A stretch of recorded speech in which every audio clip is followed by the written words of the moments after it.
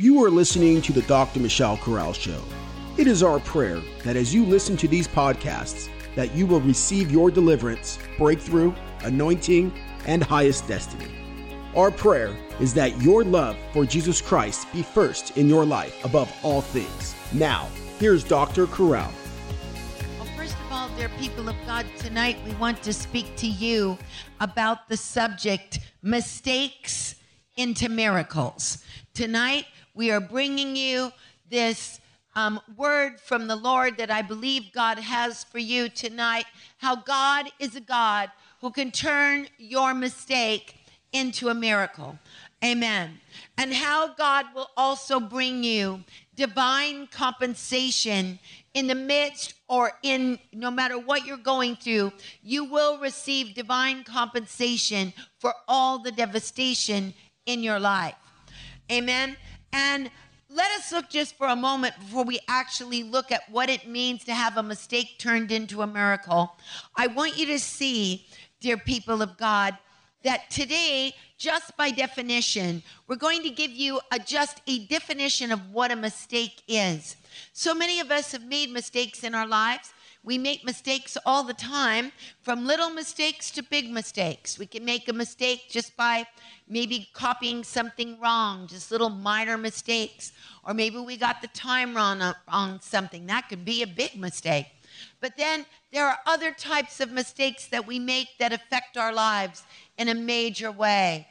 And a mistake is actually given by definition that it is an action or a judgment with a misguided or wrong thought.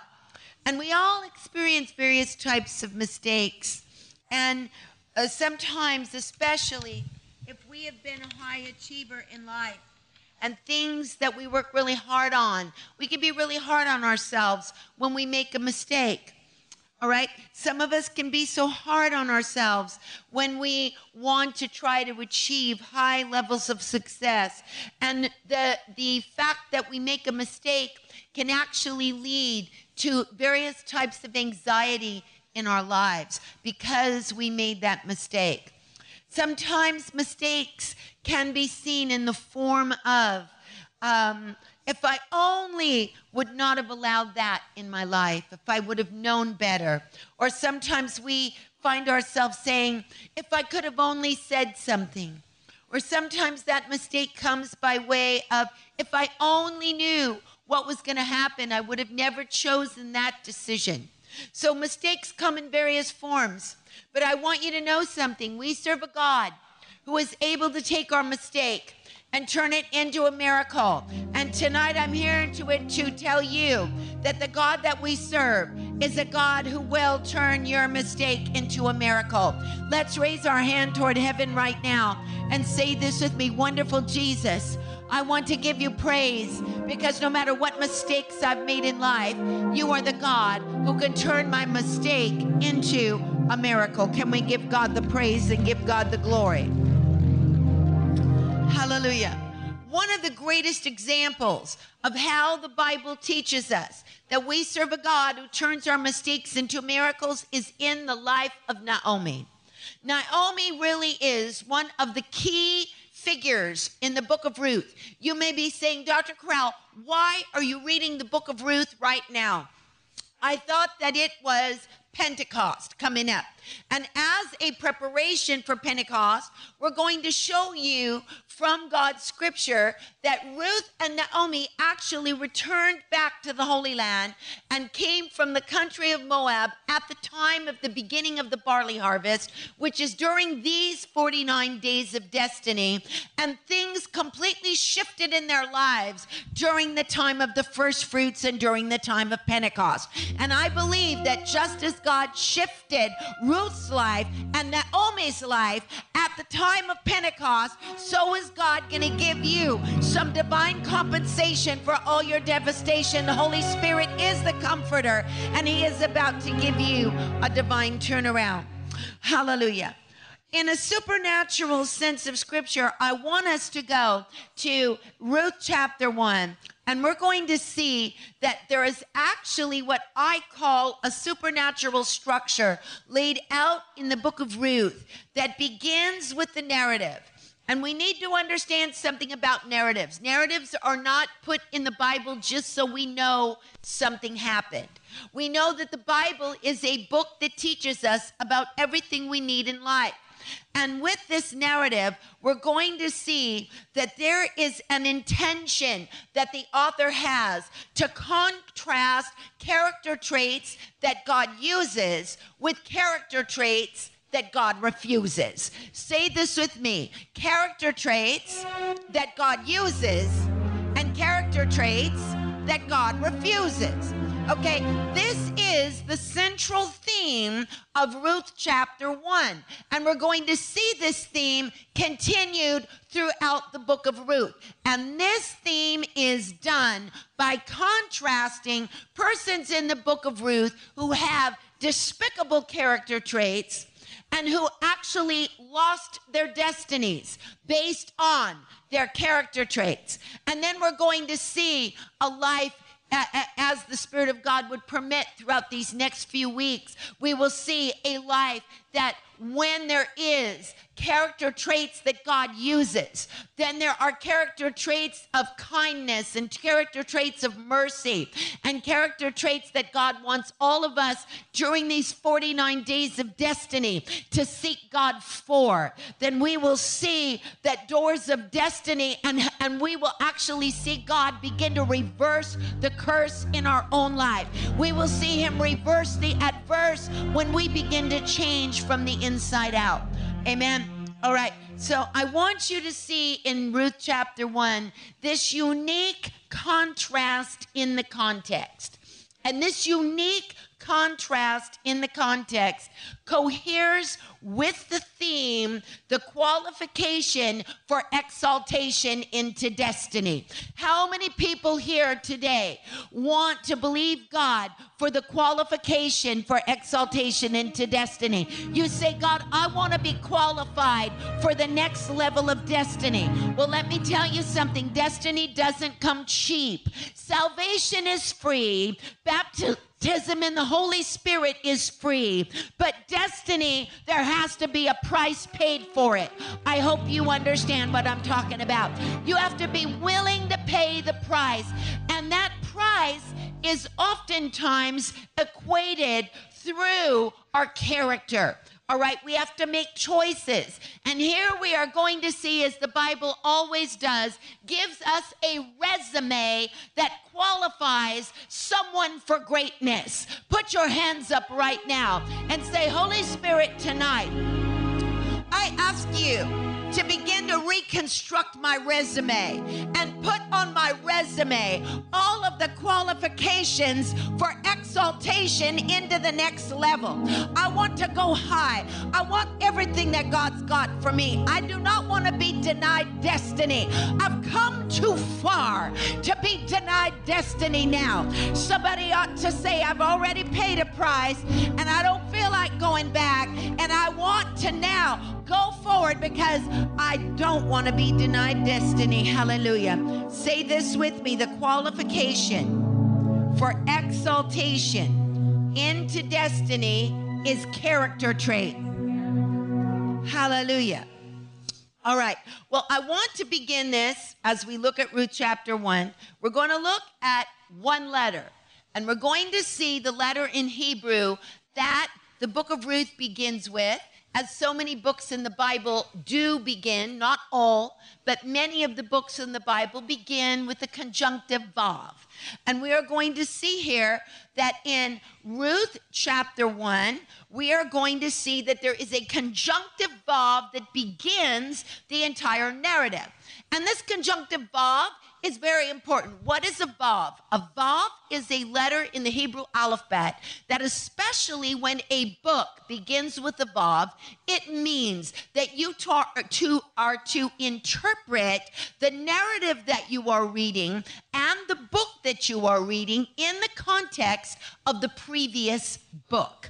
That means when there is a vav at the beginning of a book, it means that it doesn't begin insular. It doesn't begin on its own. It's not a separate entity. It means that this book is related to the book before, and that you cannot interpret the book of Ruth without the lens of understanding the book of Judges. And there are certain themes in the book of Judges that the author insists that we know in order to interpret the book of Ruth. And so therefore, we must interpret the book of Ruth through the lens of the book of Judges. And the primary theme in the book of Judges is found in Judges chapter 17, verse 26, and Judges chapter 21, verse 25. And the Bible says, men, hallelujah, did what was right in their own eyes. The Bible says there was no king in the land, and in those days there was no king in the land of Israel, and every man did what was right in his own eyes. The Bible wants us to be aware that in the era of the Judges, man was making decisions on his own that he believed to be right decisions. Decisions that were not necessarily wrong from the outward standpoint of the way that you look at it, but they were not based on biblical values. I want to tell you what this actually means. Say this with me. In those days, in the land, there was no king in the land. And man, every man did what was right in his own eyes. It didn't say some men, it said every man. So we are dealing with a culture in the time of the Judges where anything goes. We also are dealing in the time of the Judges, a people that are not being governed in unity. Everybody's doing their own thing. But most of all, we have a people that are not being governed by the word of God. We are having people that are being governed by their senses, by what they think is right, by the way they feel, that they feel led to do something, or they feel impressed to do something that may not necessarily correspond with what God wants. I want us to look at this a little further. Every man did what was right in their own eyes, as compared to doing what is right in the eyes of the Lord. There is a difference between doing what is right in your own eyes and doing what is right in the eyes of the Lord. Doing what is right in the eyes of the Lord has to do with a conscientious ability to scrutinize one's intentions. That means when someone is conscious of doing what is right in the eyes of the Lord, they're going to have their intentionality skills really accelerated. This means they're not going to go and say things that are inappropriate because they want to do what's right in the sight of the Lord. They're not going to have behavior that's inappropriate because they know the Lord is seeing everything.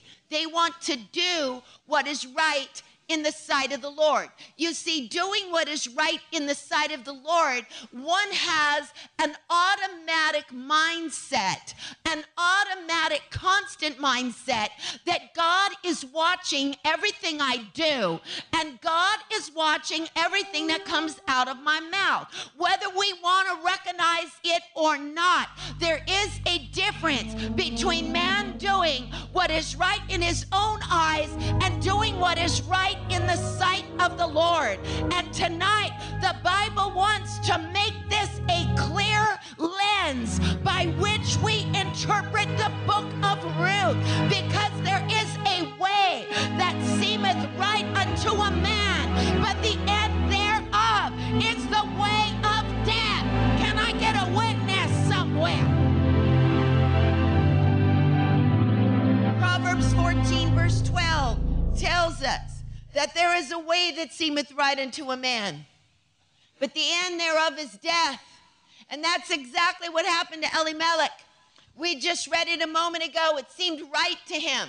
There didn't seem to be anything wrong with the time of famine, with leaving the country and taking your 2 sons and your wife out of the country and living and sojourning in the country of Moab.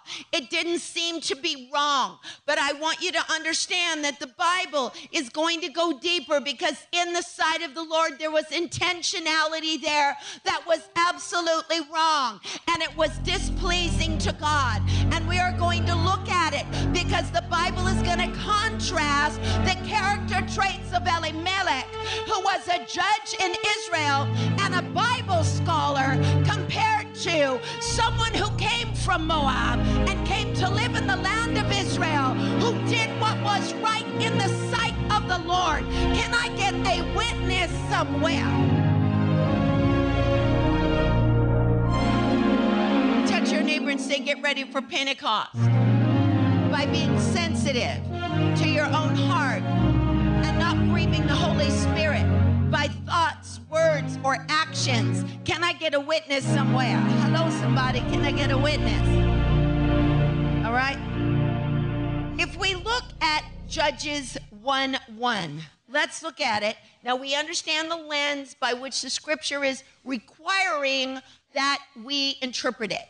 Through the above, that it is connected to the book of Judges, and we saw from 2 primary passages, from Judges chapter 17 and from Judges 21 verse 25, that every man did, there was no king in the land, and every man did what was right in the sight of the Lord. What does a king have to do with man doing what is right in the sight of the Lord?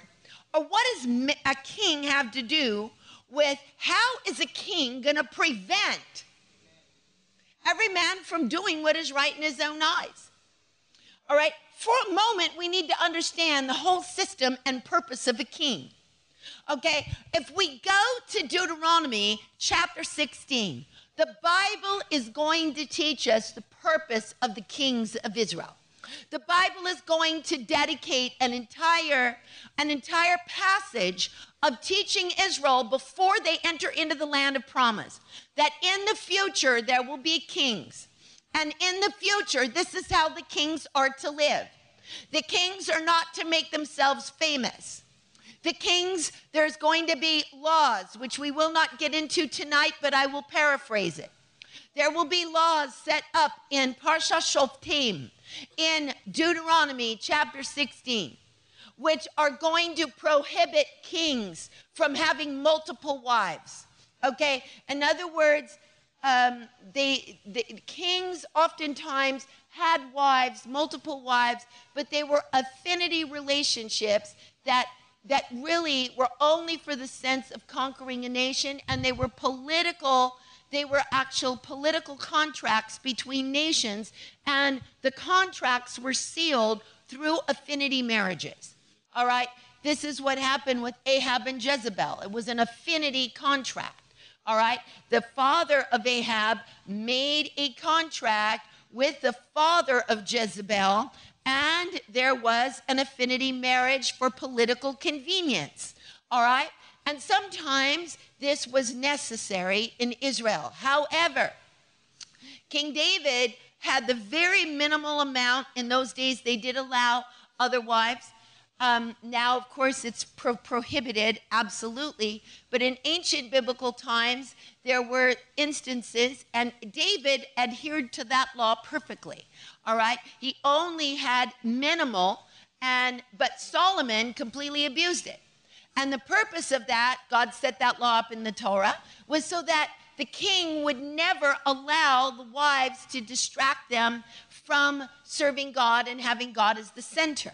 All right? We also saw that in Deuteronomy 16, that the law requires that the kings of Israel would not have multiple horses and chariots, that they would not heap unto themselves personal possessions, and that they would not have multiple personal possessions, not multiple horses, only what they needed. All right, this was a requirement in the law. All right, enough to give God glory and enough to show the beauty and the wealth that God was bringing into the nation, but not to heap unto themselves riches. And it was prohibited for the kings of Israel to heap unto themselves silver and gold. All right, this is a very strict law that God commanded before there was ever a king. Let's look at it just for a moment, because we're going to see that King David adhered to all of these laws perfectly. And this was because God always wanted to establish in the nation of Israel a brotherhood. The king had to consider his subjects brethren. All right, God ordained that the kings of Israel would be able to run the country, but that everyone would have a sense of what we call arevut. And this is extremely important for us to know.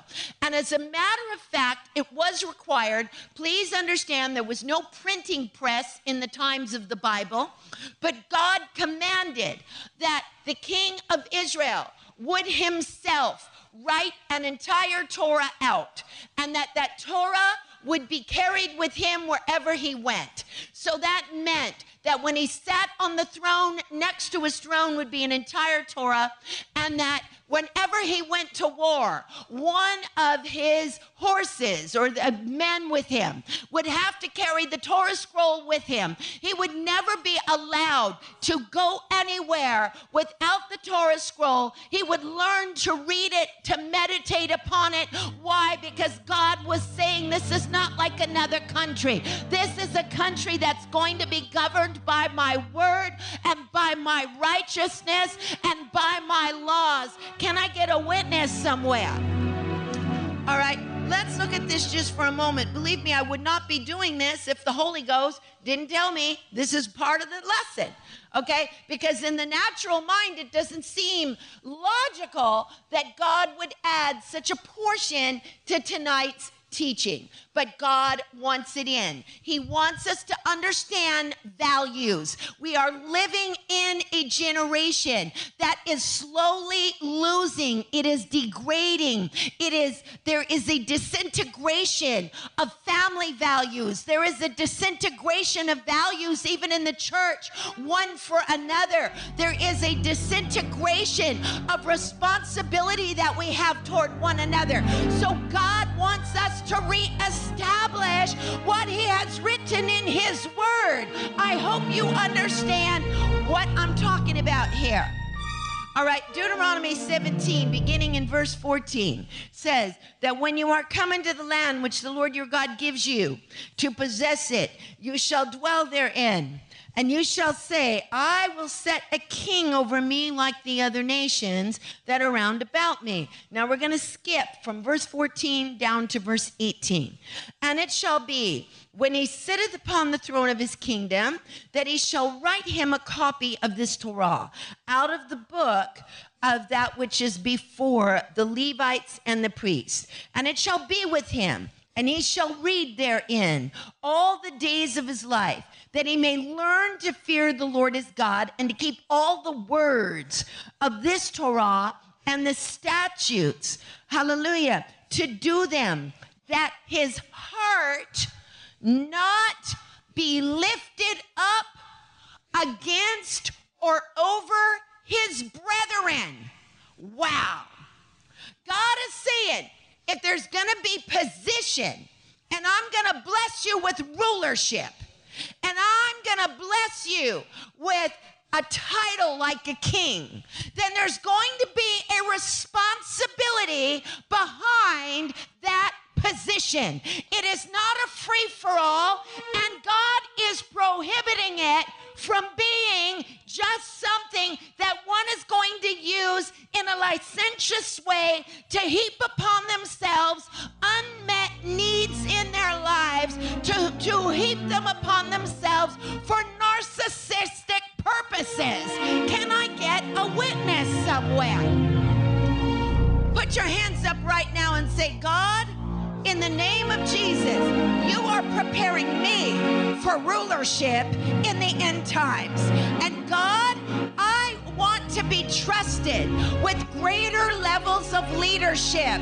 Say this with me. Father God, I want to be trusted with more ministry, with more responsibility, with more anointing, with more position, with more influence. But I have to come to the understanding that it's not about me.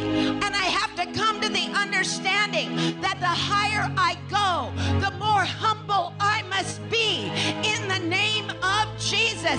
Can I get a witness somewhere?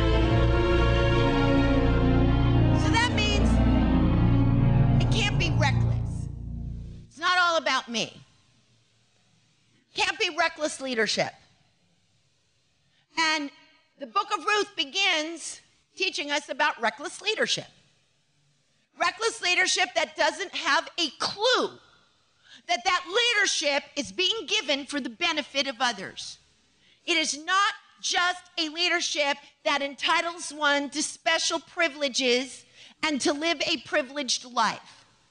Okay, leadership is about, the biblical standard of leadership is that when one is given a great responsibility, to that one, there is a great requirement, not just in works and not just in doing the job well, but most of what this is teaching here is about accountability on one's inward attitude and what one inwardly does to manage emotions that can get out of control. Okay, managing emotions of pride and managing emotions of self-esteem and managing emotions of narcissism. Hello, somebody, can I get a witness? Managing emotions of selfishness and self-centeredness. The Bible is teaching us that it's not a free-for-all. We have to be responsible enough that if God is going to entrust to us certain positions, that we have to maintain a level of humility, maintain a tremendous level of awareness of other people's needs, and realize it's not all about me. Okay, this is one of the main themes of the Bible from Genesis to Revelation.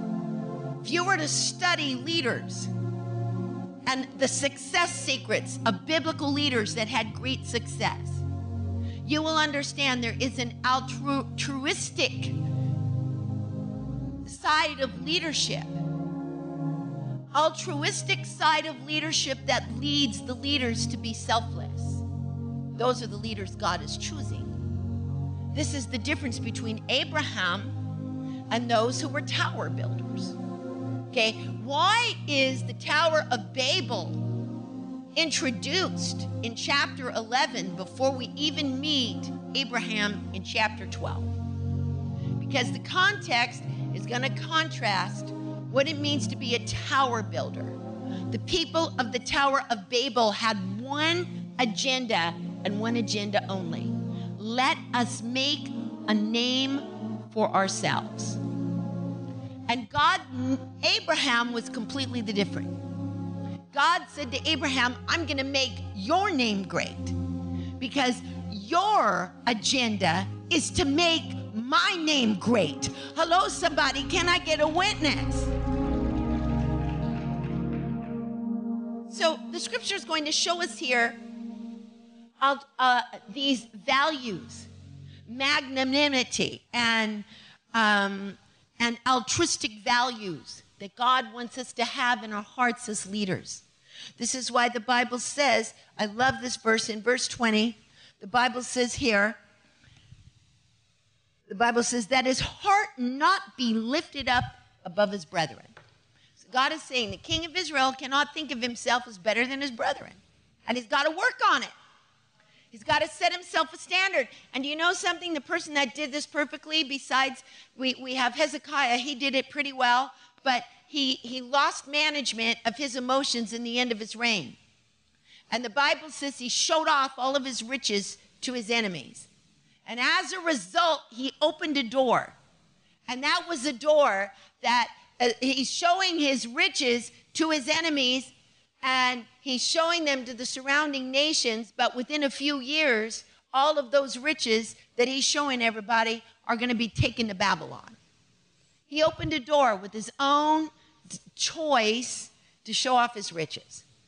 But the person who managed his emotions in terms of his pride and in terms of always staying humble and staying as one of the people, yet maintaining that sense of leadership and authority without weakness, because meekness should never be mistaken as weakness, was King David.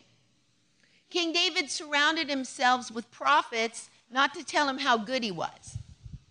He surrounded himself with prophets that had permission to correct him many times. And so Gad was a personal seer of King David and came and had permission to tell him, when you're off. And this didn't mean, oftentimes, these times when King David was off was not public news. It was secret, only between him and the Lord. And we also see it happening with Nathan. All right? He surrounded himself to keep himself in constant check. Okay, we may not have personal prophets that are around us to keep us in constant check, but do we have self-scrutiny skills? Does our conscience work enough within us to tell us, you know what, you're abusing this power, or you're abusing this leadership in some way. You are not allowing these leadership skills. You're not allowing yourself to be the servant of all, because kingdom leadership involves servanthood. The greatest of all is the servant of all. I can't get any help in here tonight. All right, so we see this in the book of Ruth. This is the lens by which, the background by which we are to approach chapter 1. Okay, so this above connects us to the fact that there was no king in the land and every man did what was right in his own eyes. All right, Judges chapter 1 says, and it came to pass in those days that when the judges ruled, that there was a famine in the land, and there was a certain man of Bethlehem, Judah, that went to sojourn in the country of Moab, he and his wife and his 2 sons. Now watch this in verse 2. And the name of the man was Elimelech, and the name of his wife Naomi, and the name of his 2 sons Mahlon and Chilion. This sounds a little strange. Why doesn't it just say, and the name of his husband, of his wife, and his 2 sons were? But Scripture keeps repeating this word, the name. Okay, it says, the name of the man was Elimelech. Then it says, and the name of his wife was Naomi, and the name of his 2 sons were Mahlon and Chilion. Okay, this is done deliberately by the Scripture. It is a use of words in a superfluous sense.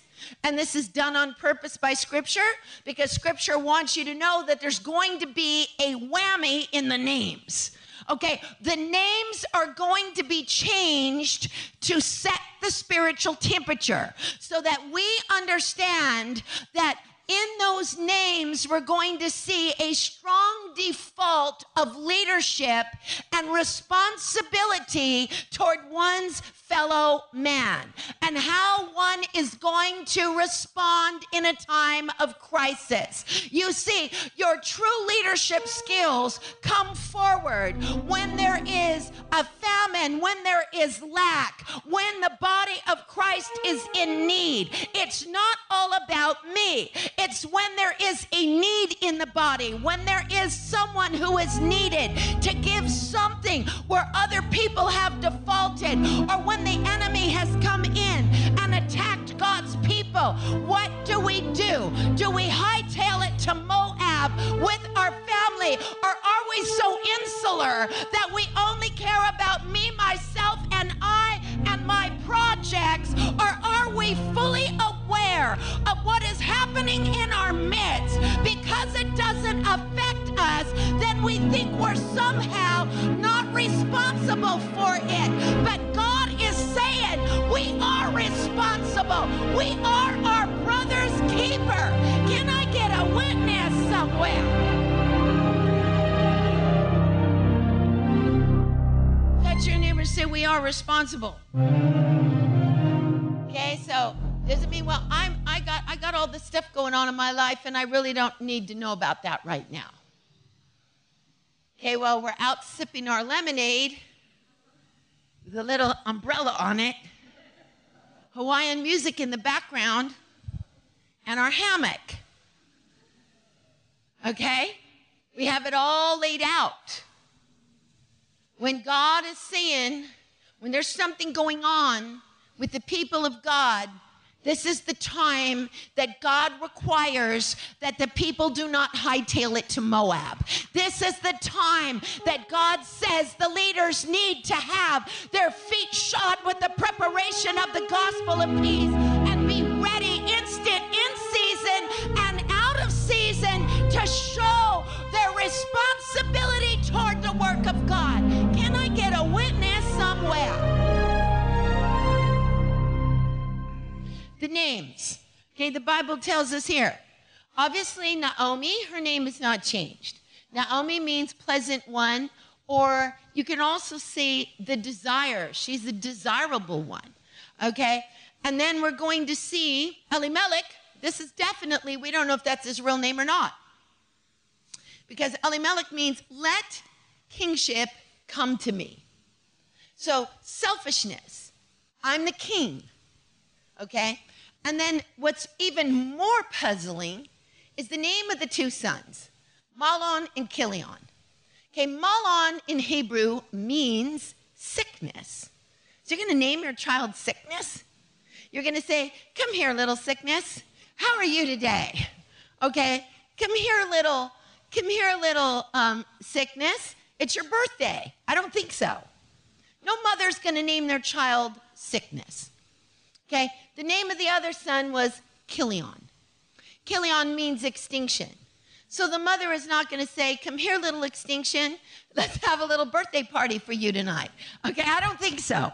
Okay, these names are changed deliberately, and this is demonstrated in the text that we are to pay attention to these names. This is why the name is mentioned 3 times. It is used in a superfluous sense because the scriptures want us to pay attention to the word name. So in verse 3, we have this use, or in verse 2, we have the use of the word name 3 times, and we should understand it. So sickness, Mahlon means sickness, Chilion means extinction. So that we are to understand that the names are definitely a source of the way that we interpret the events that are going on in Ruth chapter 1. The text wants us to know that by the changing of these names, that heaven greatly has objected to Elimelech's behavior, which seemed right in his own eyes, but it was not right in the eyes of God. So what was it that Elimelech did?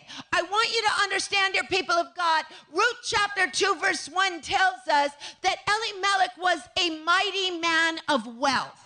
Or that he had a kinsman named Boaz, who was a mighty man of wealth. So we know that the family of Elimelech was a family of great wealth, a family of great means and great substance. Secondly, we understand that Elimelech himself was a judge.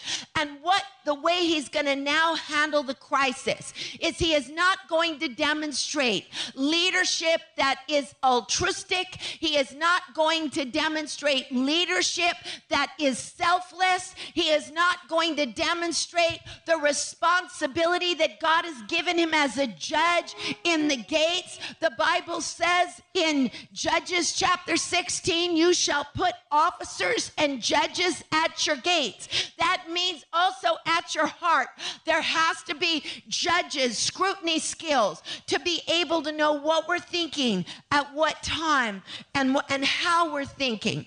All right. And we're seeing that he's using his wealth to get him out of the country.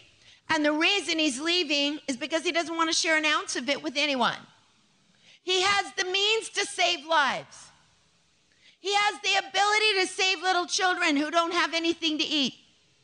He has the means to be able to sustain his brothers and sisters because they can purchase from other countries, from that famine. They're going to be able to purchase even in Moab. They can go to Moab to buy their bread. They can go to any of the surrounding nations where there is no famine to buy the bread. But Elimelech and his family leave because they refuse to help the poor. They refuse to use that leadership in the way that God intended leadership to be in the body of Christ.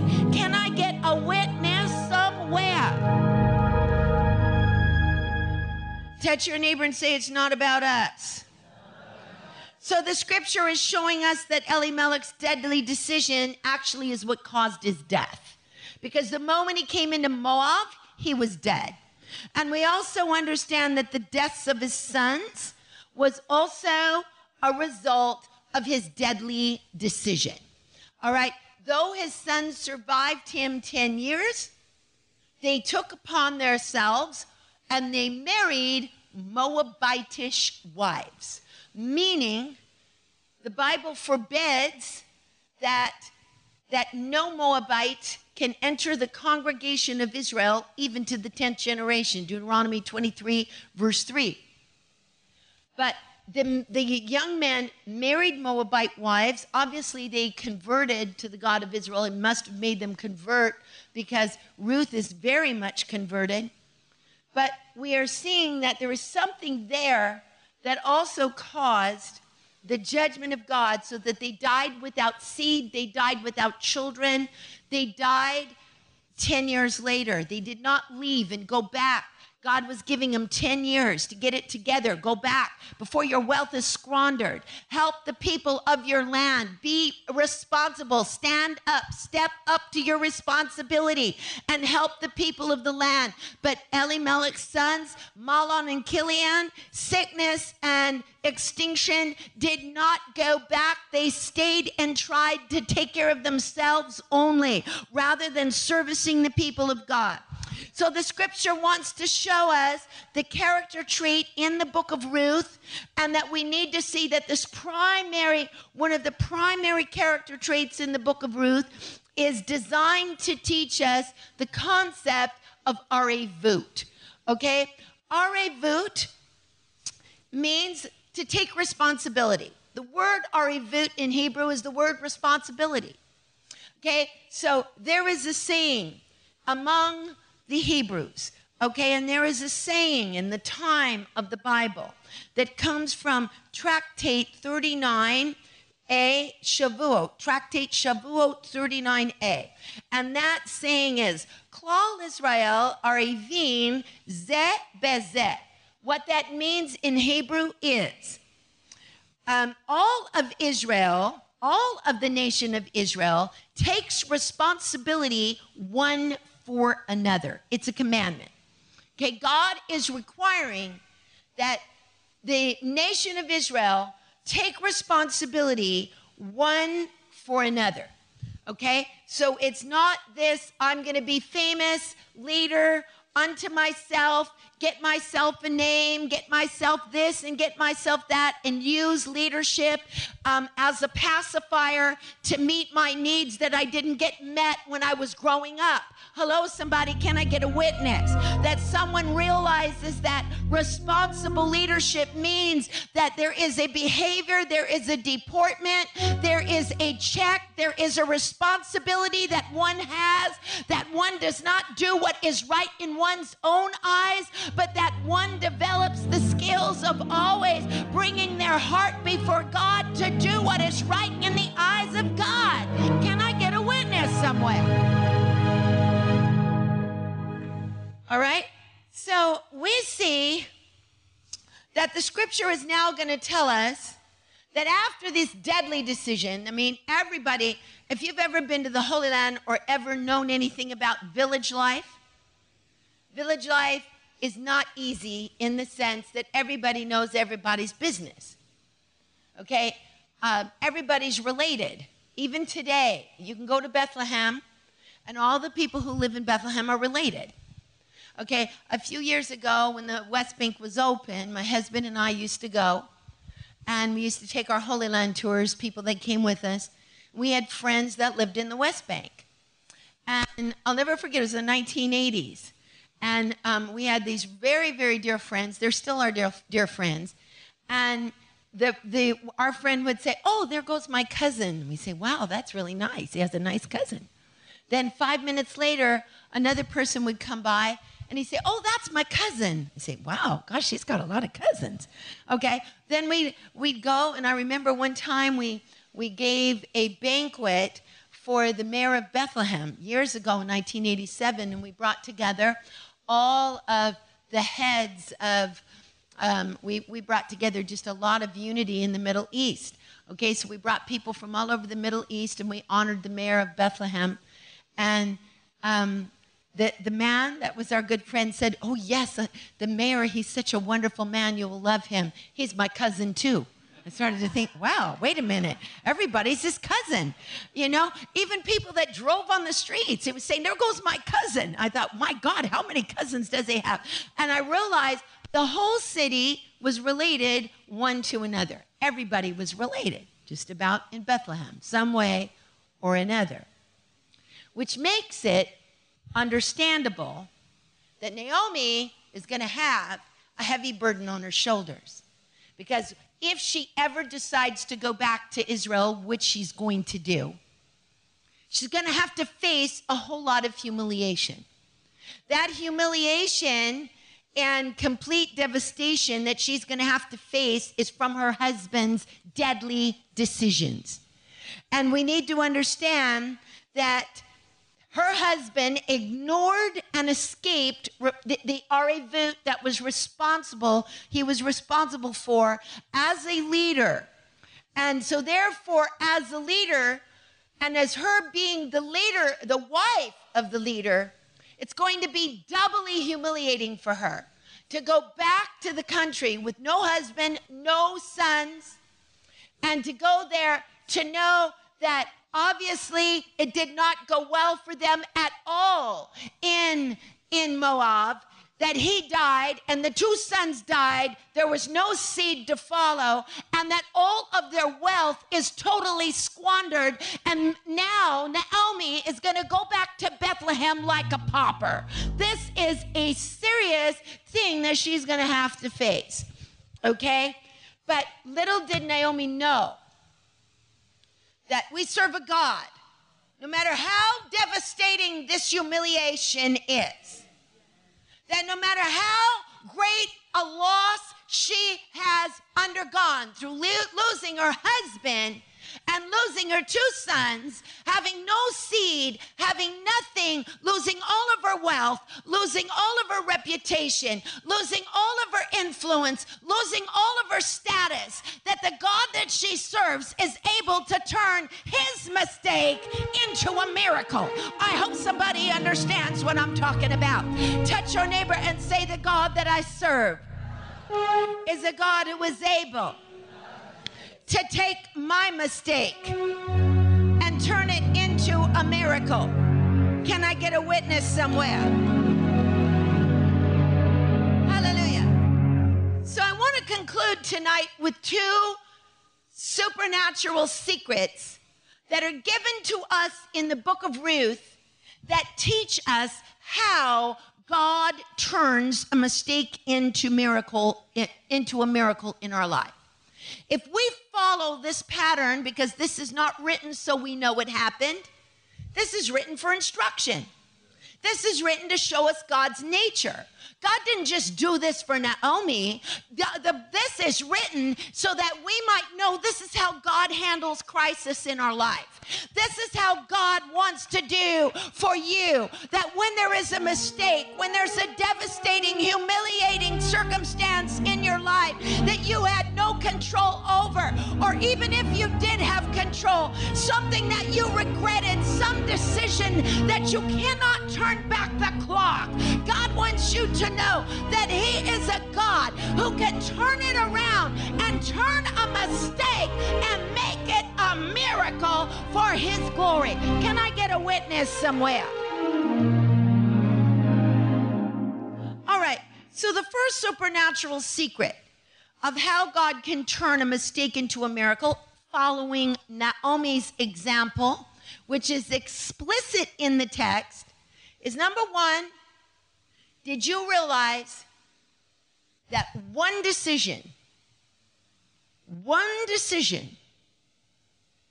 just one decision can release a destiny? Many of us are stuck and we can't get out of the place that we're stuck because there's a decision that needs to be made. Maybe we're not even aware of it. Maybe we're not even aware that God is placing us in a position that we need to make a decision, that we have to make some choices in our life. And decisions that involve destiny are not always easy decisions. We're going to have to make some decisions that are going to cost us everything. But the question is, how much do we want the will of God in our lives? And so we realize that the first supernatural secret is one decision can release a destiny. Put your hands up right now and say, Holy Ghost, help me make the decision that's holding up my destiny. Right now, I'm asking you, show me right now, Holy Spirit, if there is a decision in my life that I need to make for my destiny to come forward. Help me make decisions that will release my destiny in Jesus' name. Can I get a witness somewhere? Let's watch and see how the text, let's look at the texture or the landscape of the text and see how it is. We've already gone through verses 1 through 5. I want you to begin and pick it up in verse 6, because in verse 6, we have a dramatic change going on. In verse 6, we have a decision that Naomi is going to experience a destiny being released. Then she arose with her daughters-in-law, verse 6. Then she arose with her daughters-in-law that she might return from the country of Moab. For she had heard in the country of Moab how the Lord had visited his people in giving them bread. Verse 7, wherefore she went forth out of the place where she was. Hallelujah. She went forth out of the place where she was, and the Bible says that they might return to the land of Judah. All right. First of all, we need to see that in verse 6, she's going to make a decision. This is not going to be an easy decision for Naomi. Okay, first of all, she's got to make the decision, I've got to go face those people. Okay, every person in Bethlehem and every person knows who my husband was. And they know exactly what my husband did. You know, have you ever known a person that was really, really, really wealthy, in the papers, known, on the news? Everything, all of the nation knew who they were. They had a place of leadership. And then someone in the family caused a huge scandal. And it's going to cause other members of the family, even if they're innocent, to be affected by that scandal. I know one of my dear friends in ministry, dear friends in ministry, her father was a hugest preacher in the 1970s. He had the largest megachurch in the United States. And he made some very indiscreet decisions. And you know what? It didn't just affect him. It affected his children 1,000 times worse than it affected him. And even to this day, this beautiful friend of mine, whose father had the largest megachurch in the 1970s, even to this day, it affected her because people turned on them, reputation, everything was known, it was out, it was public humiliation. And even the way certain members in the church handled it was very humiliating. Okay, so we can magnify that 1,000 times when we think about Naomi. She's got to go back and face the humiliation, okay? So we're going to see that she's got to go back, she's got to face the humiliation, and we also need to see that in the next verse, she is going to make a decision. Her daughters-in-law are going to go with her. Okay, look at verse 7. I want you to see it. As soon as she makes that decision, there's your release. Say this with me. As soon as I make some decisions that God is dealing with me about, then there will be a release into a new level of anointing and glory in my life. See, fear is the only thing that holds us back from making the decision. Fear is the only thing that stops us from going forward into the things of God that God has ordained for us. All right, so originally, the daughters-in-law, both of them, are going to go with her. If we look at the word, the Bible tells us, and she went forth from the place from where she was with her daughter-in-laws with her, and they left, that they might return from the country into the land of Judah. All right, so she left with her two daughters-in-law. But you're going to see that as she walks with these two daughters-in-law, she's going to sense there's something here that's dead weight. Okay? I want you to know when you are getting ready to go into your future, there may be some people that started out with you that will not end up with you. Okay? And this is where ministry and those who are real leaders in the ministry have to be able to be strong enough to endure the fact that there will be some who started out with you and who started walking with you, who really pledged allegiance to the cause, but fell out before the time or left because it wasn't God's will for them to go to the next level with you. There may be some people right now that God is speaking to, that there are people in your life that God is saying you just got to let it go, because don't worry about how that relationship was in the past. Don't worry about you needing them for a security system. God is saying you got to go forward and do what I've called you to do and not think about the security system, because where I'm taking you, they're not able to go. And as long as you allow them to be in your life, you are going to be held back from what God's got for you. Can I get a witness somewhere?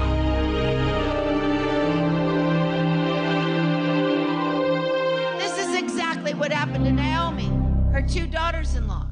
She's walking, and as she's walking, she's sensing something. Something's not right with this picture. These girls cannot go with me because where I'm going, I'm sold out. I don't want them to go with me because they feel sorry for me or they feel obligated or there's some kind of superficial love that they're just serving me out of some kind of fake responsibility so that their conscience is cleared. That is not what Naomi was looking for. Right now, she's fighting for her life. She's crawling back.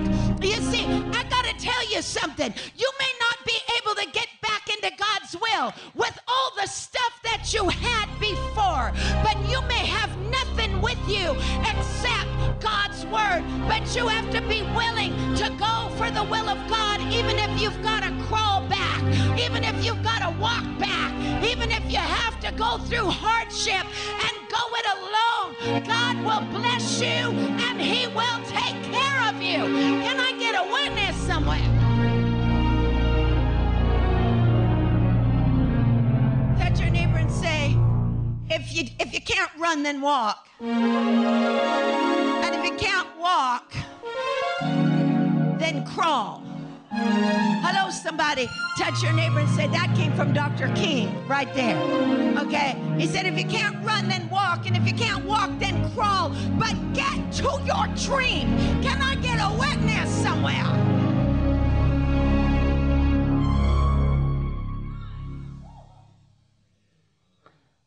We're going to see one of those daughters-in-law who's going to just really bounce back into her true roots. She's going to start acting like Lot. Okay, because the children of Moab are the children of Lot. And Lot was someone who did not finish what God gave him to do. He fell out. He fell out in the middle of the call. Right at the time, before all the breakthrough, God separated. God separated Lot. This was a huge hardship for emotionally for Abraham. The Bible doesn't go into the details of how Abraham felt, because in nobility, because through God you can do anything. Through Christ, you can do all things through Christ who strengthens you. And so we're going to see that Orpah, who is a daughter of Lot, is going to be just like Lot. Lot fell out. The Bible tells us in Genesis 13, verses 6 through 14, that he chose to go the path and to pitch his tent towards Sodom. And we also see that Terah, the father of Abraham, didn't make it all the way to Canaan. He fell out also. And Abraham had to finish it. There are going to be people that you might as well face it right now. Not everybody who starts out with you is going to end up with you. Not everybody who says they love you really have the right intention of loving you. You might as well learn that right now and just love them anyway. Hello, somebody, can I get a witness? Not everybody who is for you is really for you. Hello?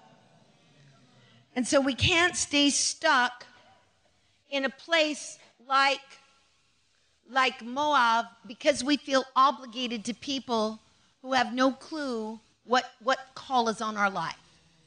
Okay? She had to leave. And Orpah kind of, in a sense, also represents sometimes obligations that we feel that we have. She's taken her with her. There was no reason to take Orpah with her at all. But she's taken her with her until she really realizes, I got to say goodbye to these girls. Okay? And there are sometimes we have a sense of false obligation toward people that God is saying, where you're going right now, you got to let that false sense, now not true obligation and true responsibility, because true responsibility is what this whole thing is about. But there are sometimes people who do not know your anointing. They do not know where God has called you. They do not know the call of God in your life. And so there is an unsanctified sense of obligation toward people that we shouldn't be obligated toward. We should be obligated toward God and doing God's will. That doesn't mean that we thrust our family aside by any means, or that we in some way evade our own responsibility. Certainly that would be completely contradicting what this text is about. This whole text is about bearing one's responsibility in one's true leadership role. But Orpah could really, her love was only surface and emotional. She had no clue of what Naomi was gonna face. But when Naomi made the decision, and we won't look at those scriptures, but when you go home, you can read them. When she made the decision and she told the girls to go back, she was willing to face it alone. This took a tremendous amount of valor and bravery. This means she had no money because it's all gone. She had no source of walking through that desert. She was going to be completely vulnerable as a woman walking through the desert with all kinds of Amalekites and every kind of nomadic tribe that could have got her. She was so determined to do God's will that she was going to go back and not know where her income was going to come, not know how she was going to earn her living, have nobody that she could depend on. But she wanted to do God's will more than she wanted to do anything. And you know something? Let me just tell you something.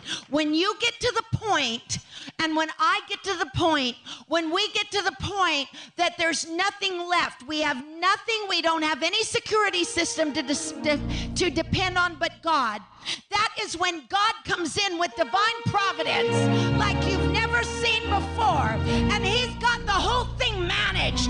You see, Naomi didn't know what was going to happen a few months down down the line. She had no idea that it was going to be nothing like what she expected it to be. That by doing God's will, she was going to get back 100-fold what was taken from her. But God was just testing her ability and her determination to go forward into His will. Can I get a witness somewhere? You see, it wouldn't be a test if you knew what was down the line. But this book is written to give you a little sneak preview of what's behind the curtain. Okay? This book was written just in case you lost so much hope, and just in case you are completely at a point that you think this will never change. Just in case you're at a point that you think God can never do it. This thing is so bad. It's been going on for years and it's never going to change. And this must be the way my life is now. Just in case you started to believe that, there's a little something God wants to tell you. There's a curtain right here. It's a sneak preview of what God wants to give you. If you do what Naomi did, you are going to walk into a 100-fold blessing.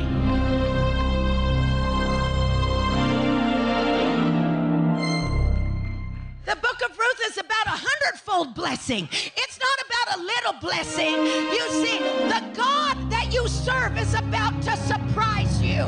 The God that you serve is about to turn your insides out. He's about to bless your socks off.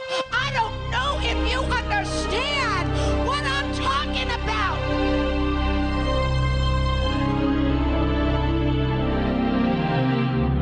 This whole book is to show us God's nature. This whole book is to show us what God is like. Do you think God is going to let that little woman that He loves so much, who's willing to give up everything, even told her daughter-in-laws, go back? I face this thing by myself. I got some business I got to settle.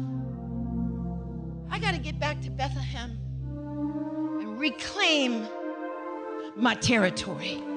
Hello, somebody.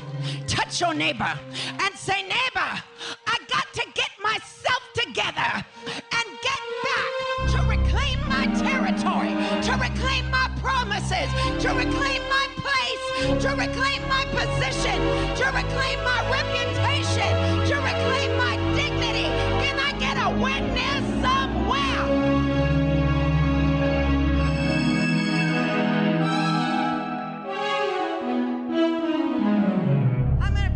Whether you get it or not, because someday, eventually, this wall that's tried to separate God's people from His goodness is going to break down. The devil is a liar. We serve a God of exceedingly and abundantly more than we could ask or think blessing. We serve a God who will bless you so exceedingly the eye has not seen, neither has the ear heard, nor has it entered into the heart of man the things that God has prepared for them that love Him.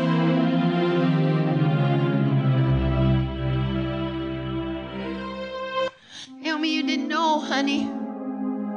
Waiting over there, first of all, you had no idea how you were going to eat, live, or even the next day drink water.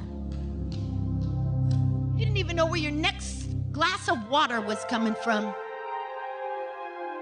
But this little daughter-in-law of yours, I assigned her to you. I assigned her to take care of you because I knew you were going to go back to the land. So I assigned her to take care of you so that even when you came to the land and you're going to be humiliated, to pick up Laquette and Pea, I already took care of that too. This little daughter-in-law of yours is going to wear a lot of hats. She's going to be your protector. She's going to be your comforter. She's going to be your wheat gatherer. She's going to be everything. She's going to take care of everything.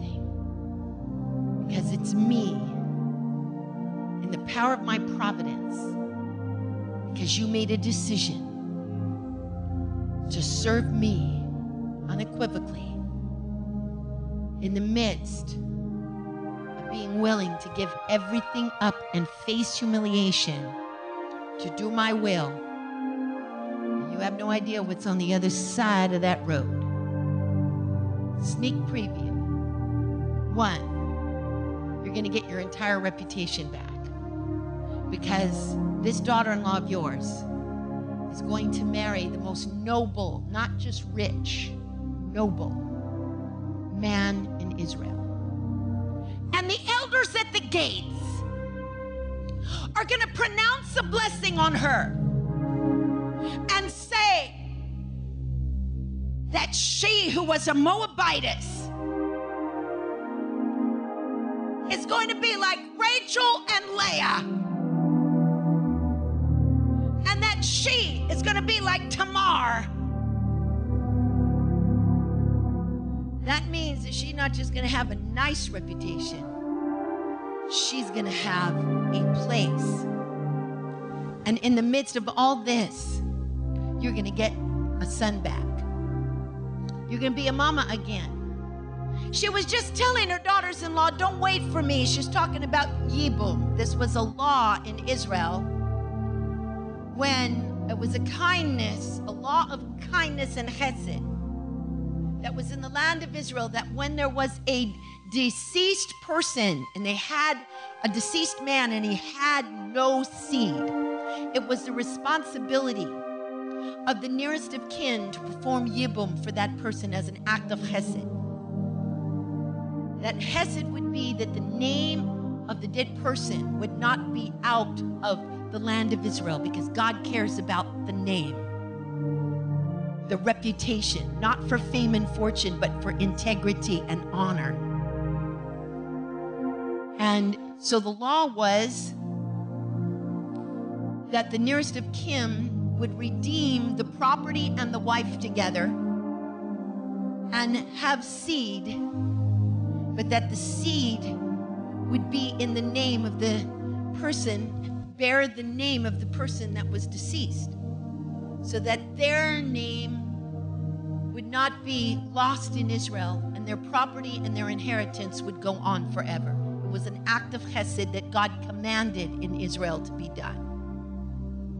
So Naomi is saying, look, are you going to wait around for me to get another husband?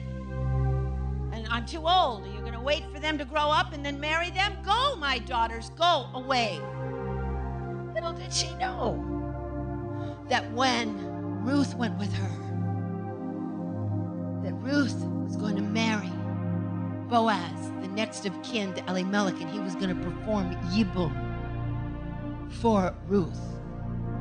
That the name of Machlon would be saved, and that his inheritance would be still lifted up over the land, and that Naomi would receive back honor, and she would receive back reputation, and she would receive back inheritance, and that she would receive back the love and the compassion of all the people of Bethlehem, and that her daughter-in-law would become the mother of the Davidic dynasty, and that she would become nurse and caregiver to the son that Naomi, that Ruth and Boaz would have, and that she would feel again just what it was like to be a mother, because she is going to be a mother again. Every single thing she lost is going to come back to her double, because God is going to turn that mistake and turn it into a miracle. If it had not been for Elimelech's mistake, there would not be a King David today. I hope you understand what I'm talking about.